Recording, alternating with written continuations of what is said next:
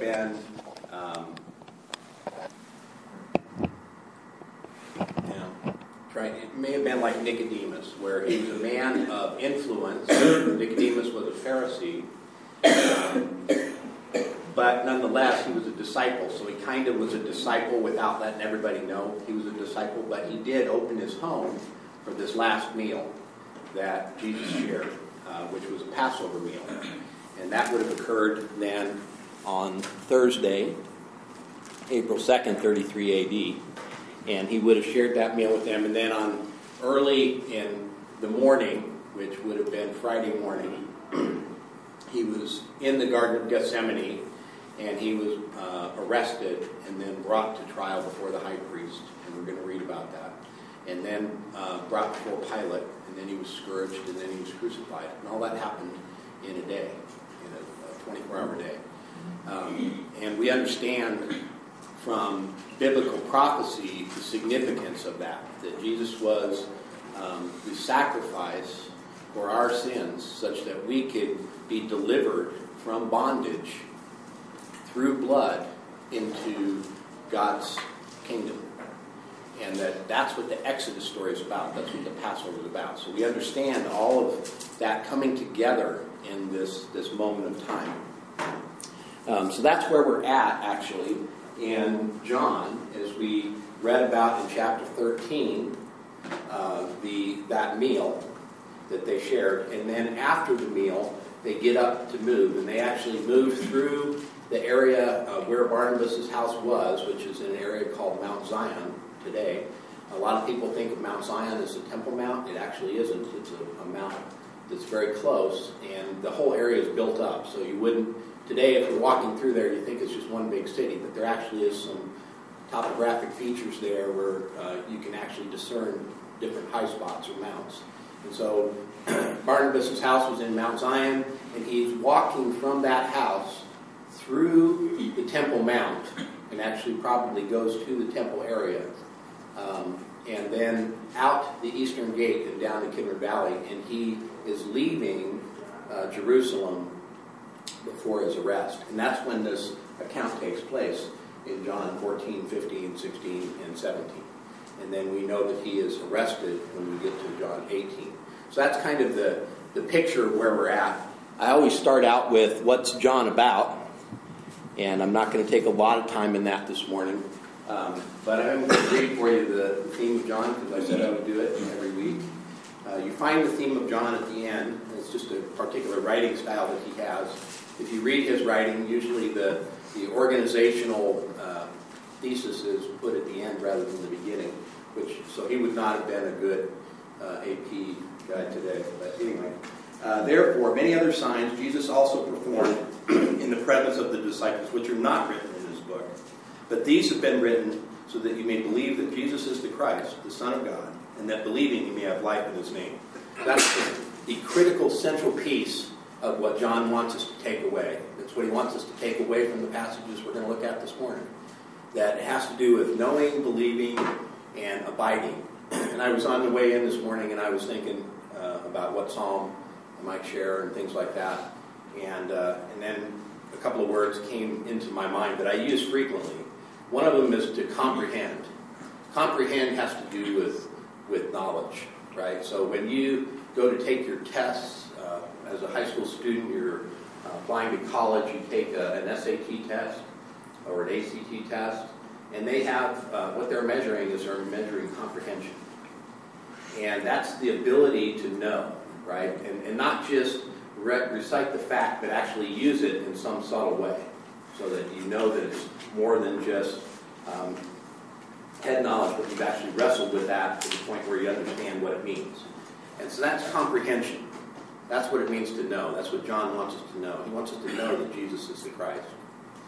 And he wants us to believe, and that's apprehension. So you have comprehension and you have apprehension. Apprehension is when you make something yours. So we use that word typically like when the security forces will apprehend the suspect, right? So something has occurred and people come in and they lay hold, they put hands on them and take them captive, right? That's what it means. to apprehend. That's what it means to believe, in a way, that you're making that which you comprehend yours. But then it doesn't end there. Jesus wants you to actually go a step further. He doesn't want you to just comprehend and apprehend. He wants that to impact your life, the way that you live.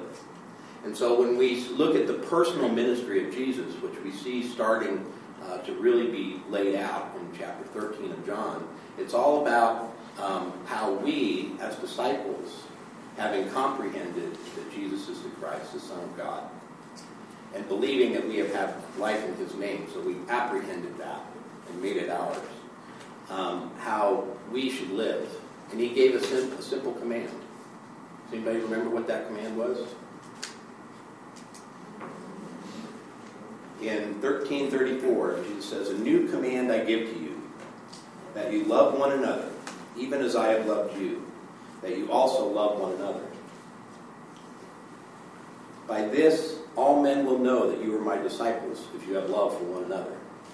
So there's something about the way that we walk with Christ, our abiding in him, that so changes us and changes the world that we would recognize that as love, right?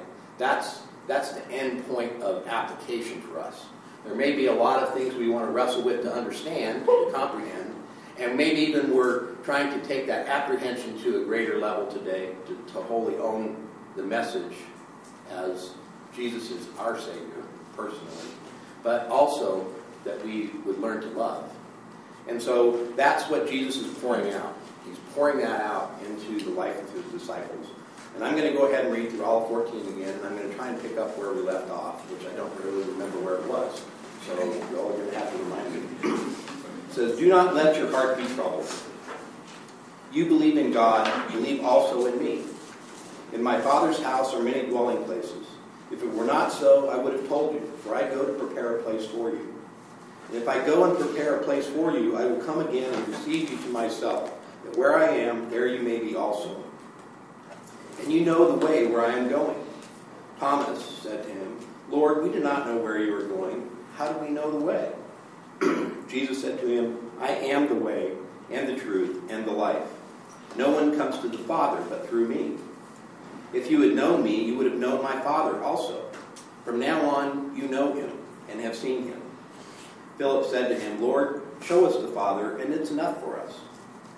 Jesus said to him, "Have I been with you so long, and yet you have not come to know me, Philip? He who has seen me has seen the Father. How can you say, 'Show us the Father'?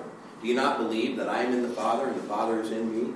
The words that I say to you, I do not speak on my own initiative, but the Father abiding in me does his works. Believe me that I am in the Father, and the Father is in me. Otherwise, believe because of the works themselves. Truly, truly, I say to you, he who believes in me, the works that I do, he will do also, and greater works than these he will do, because I go to the Father. Whatever you ask in my name, that will I do, so that the Father may be glorified in the Son. If you ask me anything in my name, I will do it. If you love me, you will keep my commandments. I will ask the Father, and he will give you another helper, that he may be with you forever. That is the Spirit of truth, whom the world cannot receive, because it does not see him or know him. But you know him, because he abides with you and will be in you. I will not leave you as orphans. I will come to you. After a little while, the world will no longer see me, but you will see me, because I live, you will live also. In that day you will know that I am in my Father, and you in me, and I in you. He who has my commandments and keeps them is the one who loves me. And he who loves me will be loved by my Father. And I will love him and will disclose myself to him. Judas, not Iscariot, said to him, Lord, what then has happened that you are going to disclose yourself to us and not to the world? Jesus answered and said to him, if anyone loves me, he will keep my word, and my Father will love him. And we will come to him and make our abode with him. He who does not love me does not keep my words. And the word which you hear is not mine, but the Father's who sent me.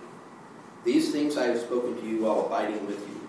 But the Helper, the Holy Spirit, whom the Father will send in my name, He will teach you all things and bring to your remembrance all that I said to you. Peace I leave with you. My peace I give to you. Not as the world gives do I give to you. Do not let your heart be troubled, nor let it be fearful. You heard that I said to you, I go away, and I will come to you. If you loved me, you would have rejoiced, because I go to the Father. For the Father is greater than I. Now I have told you before it happens, so that when it happens you may believe. I will not speak much more with you, for the ruler of this world is coming, and he has nothing in me. But so that the world may know that I love the Father, I do exactly as the Father commanded me. Get up, let us go from here. So at that point, they're leaving that upper room, and they start their walk to the Garden of Gethsemane. And Jesus knows what's in front of them. I believe where we left off last week was right around between verses 11 and 15, which has to do with he who believes in me and the works that I do, he will also do. And greater works than these he will do, because I go to the Father. Does that sound about where we left off last week? I have a question on 13. Sure. Fire. Well, so I've prayed this lot. Whatever you ask in my name, I will do it. Like with my nephew who died of cancer. Right. So what? Is this a promise? I don't understand. And right. It was made to the disciples. It wasn't made to me. Right. I suppose. But I mean, how do you rectify this statement? Well, all of those apostles, excepting John, ended up losing their life because of their faith. John, tradition is he died of natural causes as opposed to having his life taken from him. So just because it was spoken in a context here doesn't mean that it doesn't have a broader application. That's the first thing I would say. So we would like to approach this. Is this a principle that we would want to understand and apprehend? Right? So what is a principle? A principle is a timeless truth. That means it's not bound in culture and it's not bound in time. It would be true from the beginning of time as it is in the end of time. So it's not something that's going to change. It's a timeless truth. There are different kinds of principles. And you've heard me talk from time to time that there are what we call precepts or commands, right? So those are things that God speaks to us, and it's a timeless truth when he says, love the Lord your God with all your heart, with all your strength, with all your might, with all your mind. And that's a command, and we understand that that's a timeless truth, and that that's the nature of that principle. There are also principles that are axiomatic. So an axiomatic principle would be like a proverb, where it says, bring up a child in the way he should go, and when he's old, he will not depart from it. Well, how many in here have kids? Okay, so is that always true? Is that a promise? No, it's an axiom. In other words, it's a general way that things work in God's economy. So God has, in the kingdom of God, in its perfection in heaven, you could rest assured that that's exactly how things would go. You could almost take that as a promise, because that's the way God designed things to work. However, we live in God's kingdom in this world, which is through us, into a broken world that does not know God and does not embrace him as king. And so in a broken world, there are going to be times when the world's economy clashes with God's economy. Or the world's ways clash with God's ways. In fact, much of what you see in literature is about the clash of the kingdoms. And so we understand that that's the way that God designed it, but because of a broken world, that's not always true. And so a lot of times when we deal with issues of ethics, that's we call it situational, because we understand that we're in a broken world. It isn't the way it's supposed to be. And so we have to make judgments as to how to live in light of that. And so that would be an axiomatic principle. But then there are principles that are promises. And then there are principles that are examples. And then there are principles that are affirmations. When we read the Psalms, we get a lot of affirmations about who God is, his character. So we read about the character of God this morning and how that should encourage us, right? So it's a timeless truth about who God is. So it's an affirmation. Well, in this particular instance, you're asking, is this axiomatic? Is it promise? Is it affirmation? Is it precept? So you're asking the kind of principle. And you're saying it can't be a promise because I saw my nephew, who I prayed for, die of cancer. Well, just look at all the disciples, right? If 11 of them, right, whatever, died of martyr's death, do you think they didn't ask, for help or somewhere along that way? So I mean, I guess I'm just wondering how you deal with it. Yeah, so how do I deal with this? So this is where the rubber meets the road, right? This is where I live daily, where you live daily. What is the will of God? Because Jesus says, if you ask according to my will. What is the will of God? But he doesn't say that here. It is qualified later when he repeats it. He says, if you ask anything according to my will. Well, okay, so 14. Whatever you ask in my name, that I will do. Yep. And if we go on and read where this is repeated, if you're in accord with God. In other words, if I want a Mercedes, I wouldn't mind having a Mercedes, by the way. They're pretty nice ride. And I wanted one that never broke down and never ran out of gas, right? So now I'm way out there in the supernatural. And I pray to God for that. Is that in accord with God's will? No, it's in accord with the world's will. It's not in accord with God's will. So accord means to be in alignment with. And we are to be in alignment with God. So when I give you the thesis, that last piece there has to do with abiding. It means to be connected to the mind. And that means that you're drawing your life from there, that all that your life is about the fruitfulness of the mind. And you're in accord with the will of God. What is the single most, from Revelation that we have, the single most important aspect of God's will as it relates to humanity? Pardon? To know Jesus Christ. Why is it important that he would know, or that we would know the Son? Is it because God has an ego problem and he needs to be known and worshipped? We've got a sin problem. Jesus is the only way to. That's right, because he is the way, the truth, and the life. God's single most important aspect of will, as it is expressed from the very beginning of Revelation, is that which is separated from him, that he loved so dearly, would come back into communion with him. That he created us to walk with him and to talk with him and delight in him, because that's who he is. He is love. He is goodness. And he wants to not just hold that to himself, but to share it and to give it. He wants to give life. And what we find is that the world is in exactly the opposite place. They would rather have me focus on a Mercedes than focusing on the Son of God. And what I can say is that we live in a broken world. So that means there are going to be times when the will of God is that I be eternally with him. And that means that I'm going to have to shed corruptible flesh for incorruptible. That means that God actually wills at some level and takes joy in me coming into his presence, which from the world's perspective is really negative.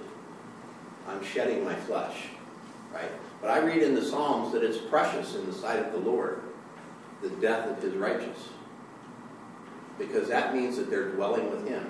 We even read that in Psalm 27 this morning, right? What was the psalmist's heart? One thing I have asked from the Lord that I shall seek, that I may dwell in the house of the Lord all the days of my life. Right? And that's not just a temporal life. That's an eternal life. That's what God's will is. So when I come across these things, and I do, in my role as an avocational pastor, I've officiated memorial services and things like that.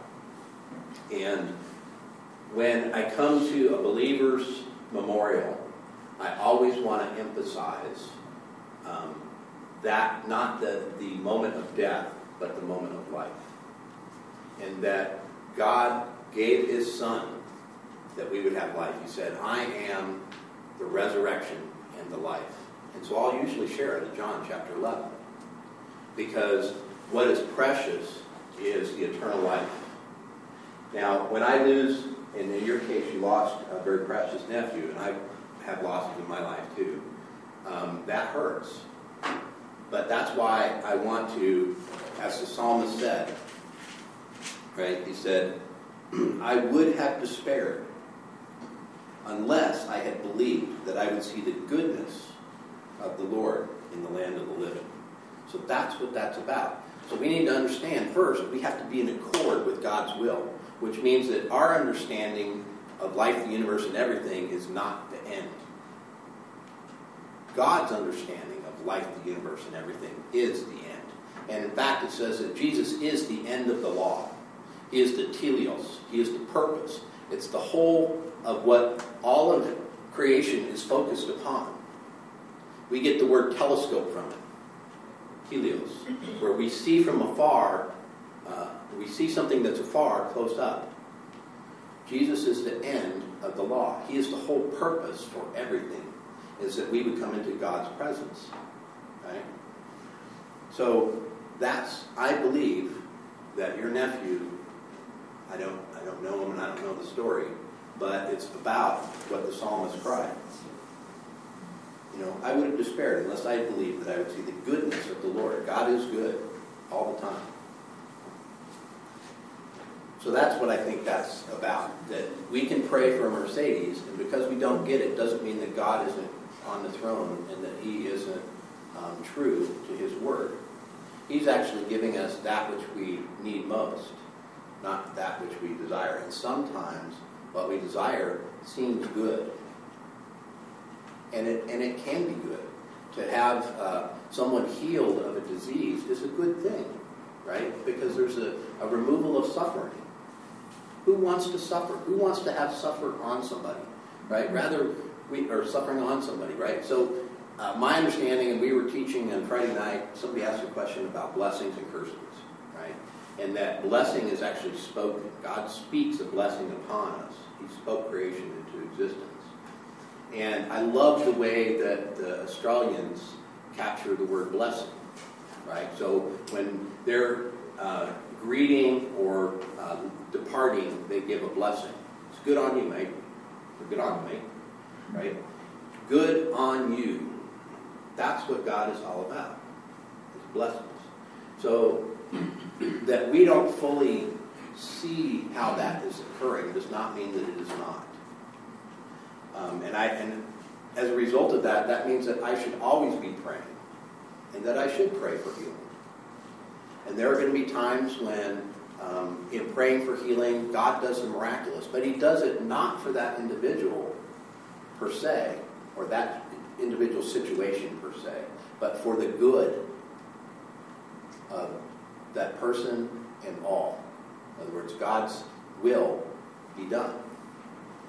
So that's the way I read that, and because I drill down on this, right? It's like, okay, let's look at another example of where we see that. Let me pull up one of my cheat sheets here. So if I look in my margin notes, and I want to see where you see that same ask, and I'll do it. So.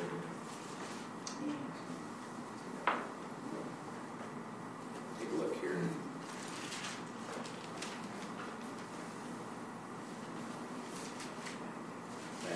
I know I can go to 1 John 5:3 maybe. Repeats it again, 16:23. Pardon?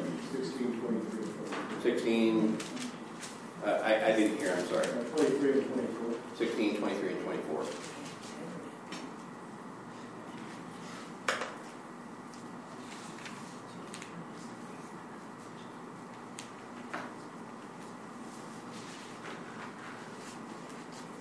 Yeah, that's not making it clear either.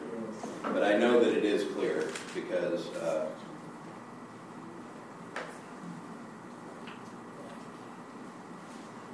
First John 5:14.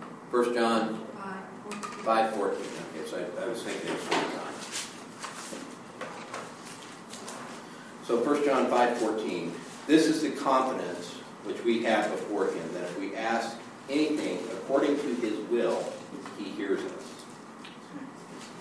And if we know that he hears us in whatever we ask, we know that we have the request which we have asked from him. So this is the same author in 1 John of this letter that we have in writing 14, 15, 16, right?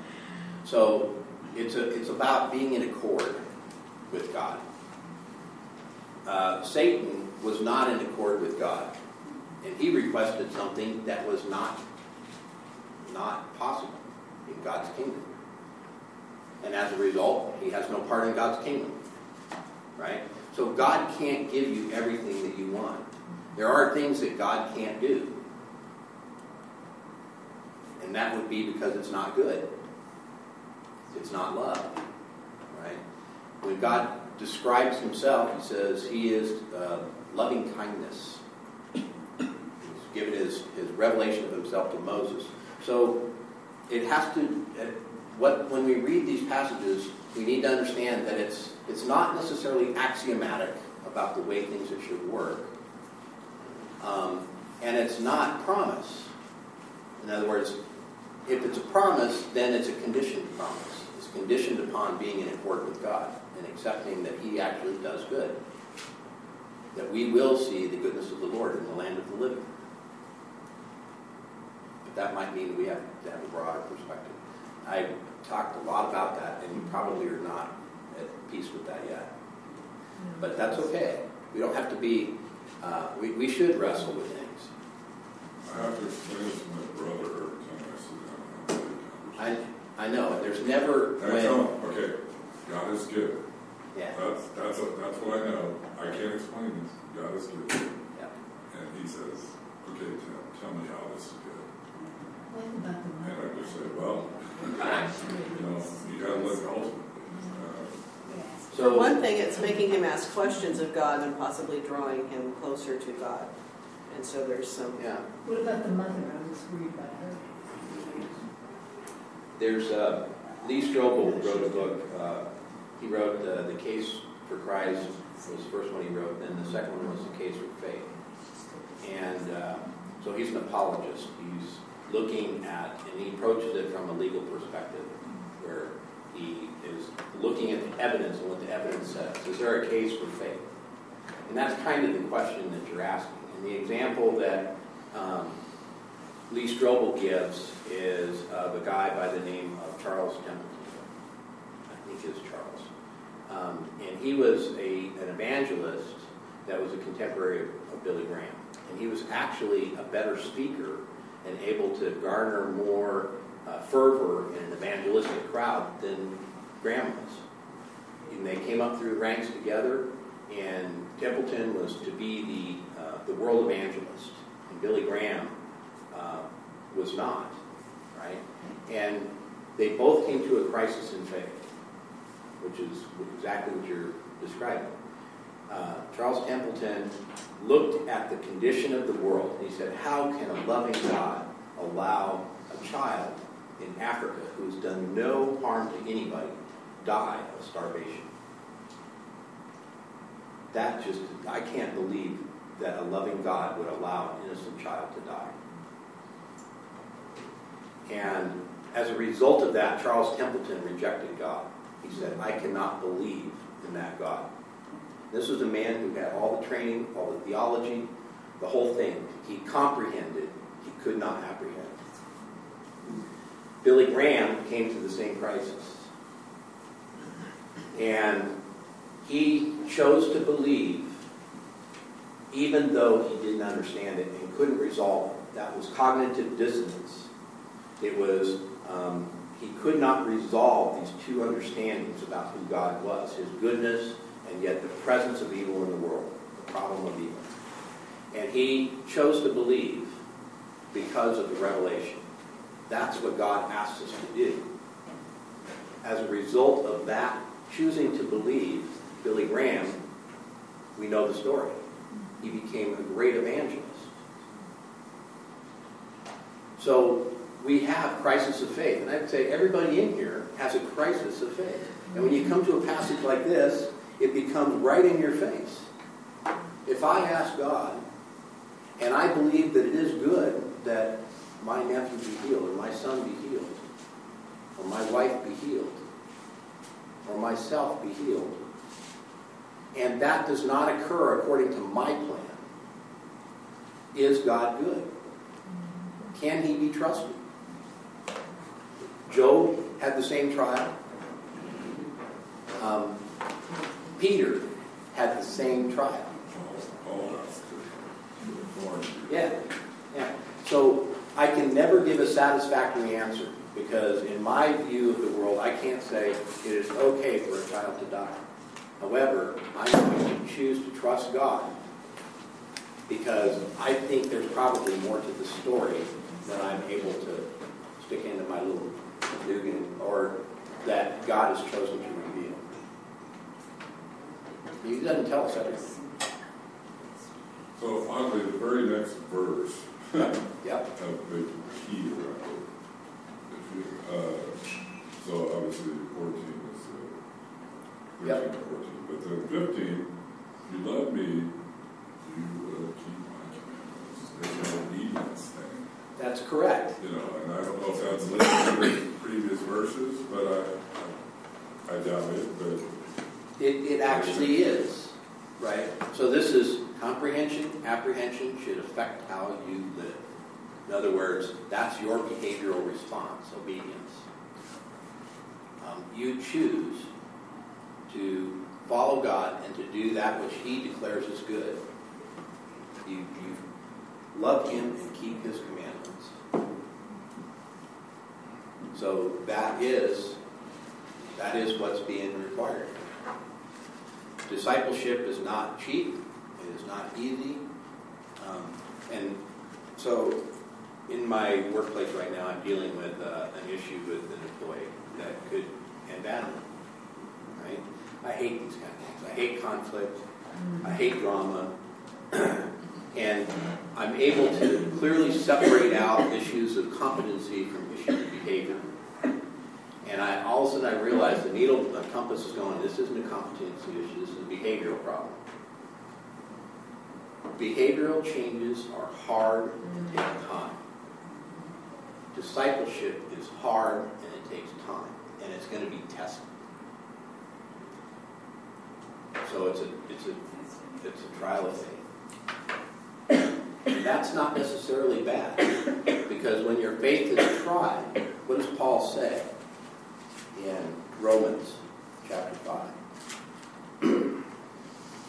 Right? I'm just going to read this without editorial.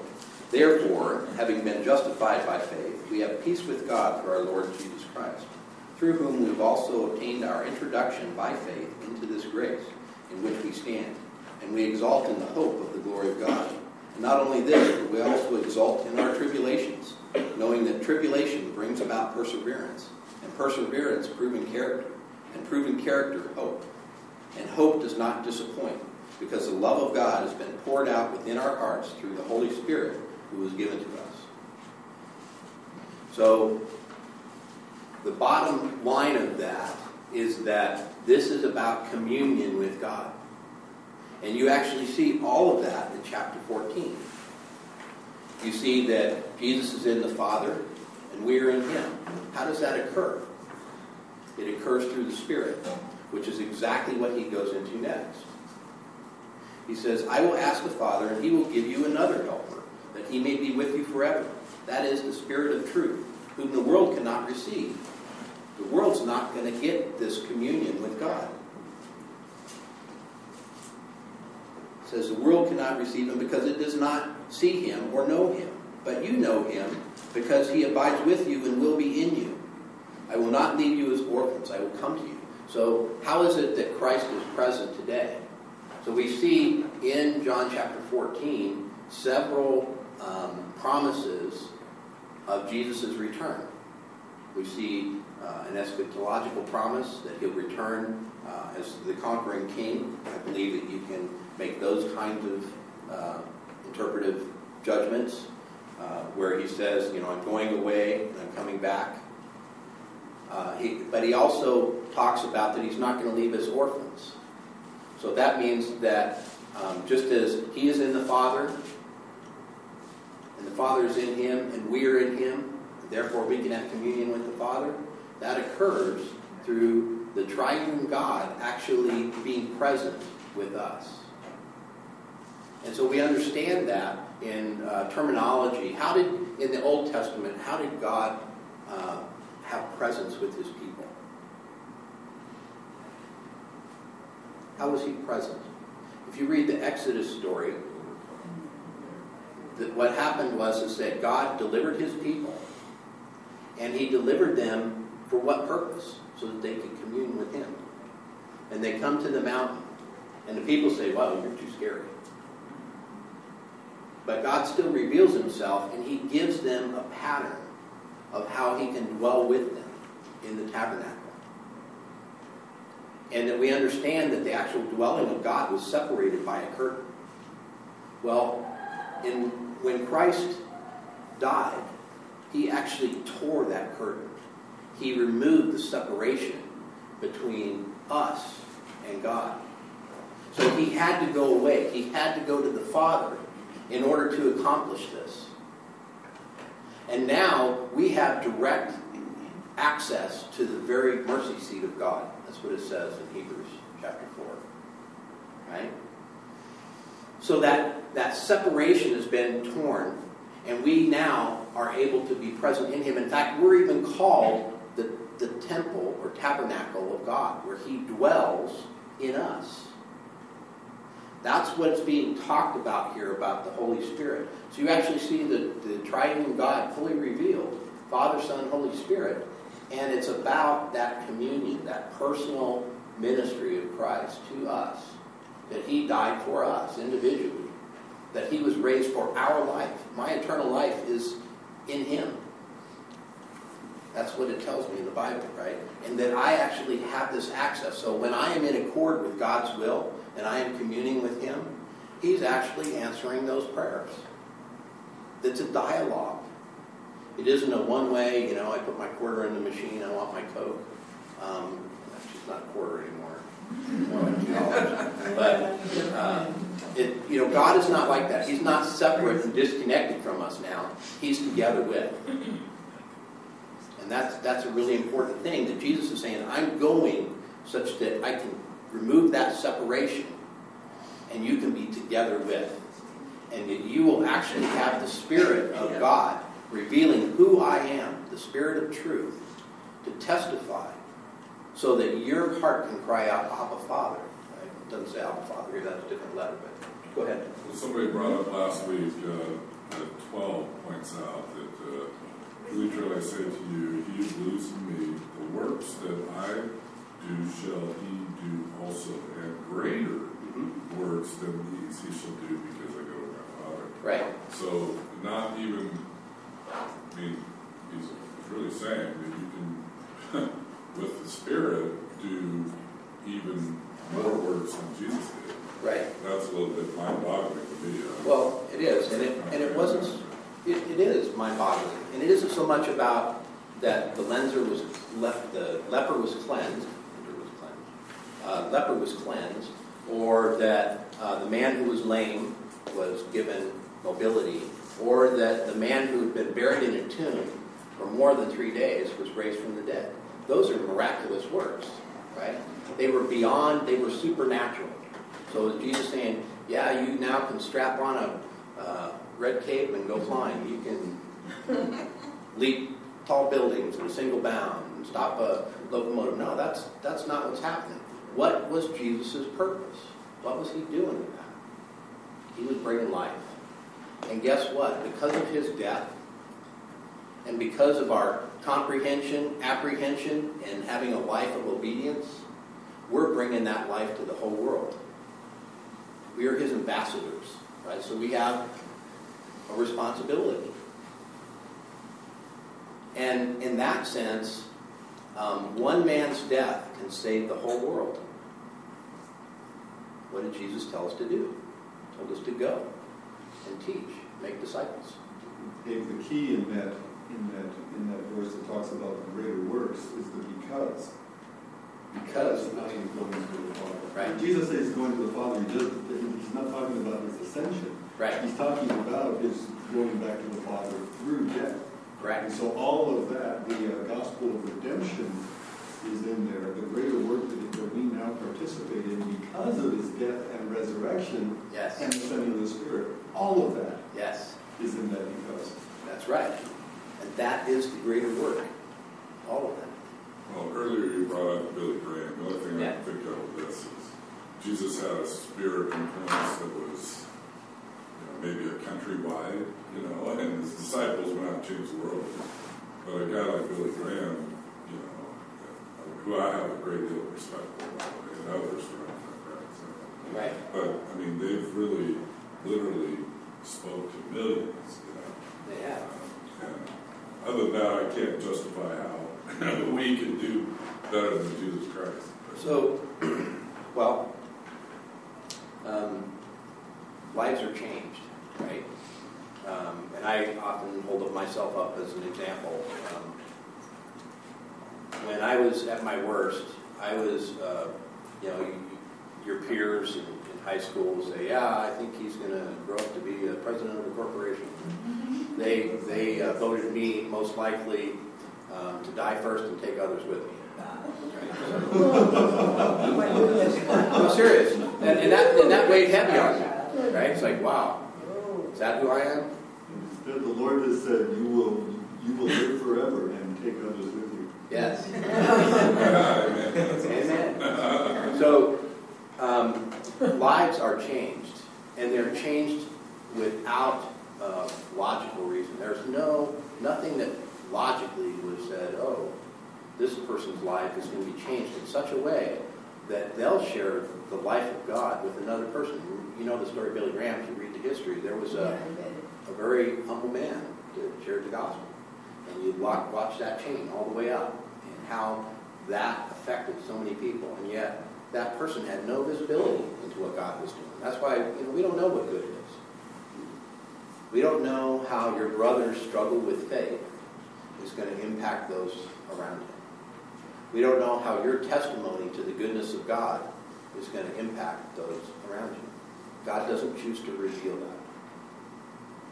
But I believe that he is doing that which he intended to do from the beginning of creation, not just corporately for all of humanity, but individually, personally, for me, for you, right? So that's what I think is going on here. And that he doesn't leave us as orphans in that. So this is a really hard place. Here we are, 2,000 years removed from the eyewitness account. And yet people are still being changed today. How has that happened? It's because God is not absent. He's present. How is he present? He lives within us. Because I know I can face tomorrow. Because he lives, I can face tomorrow. Okay? That's the song. So that's what's going on here. That we have a spirit of truth. It's not a spirit of the world. And that he abides with us and will be in us. Because that separation was removed.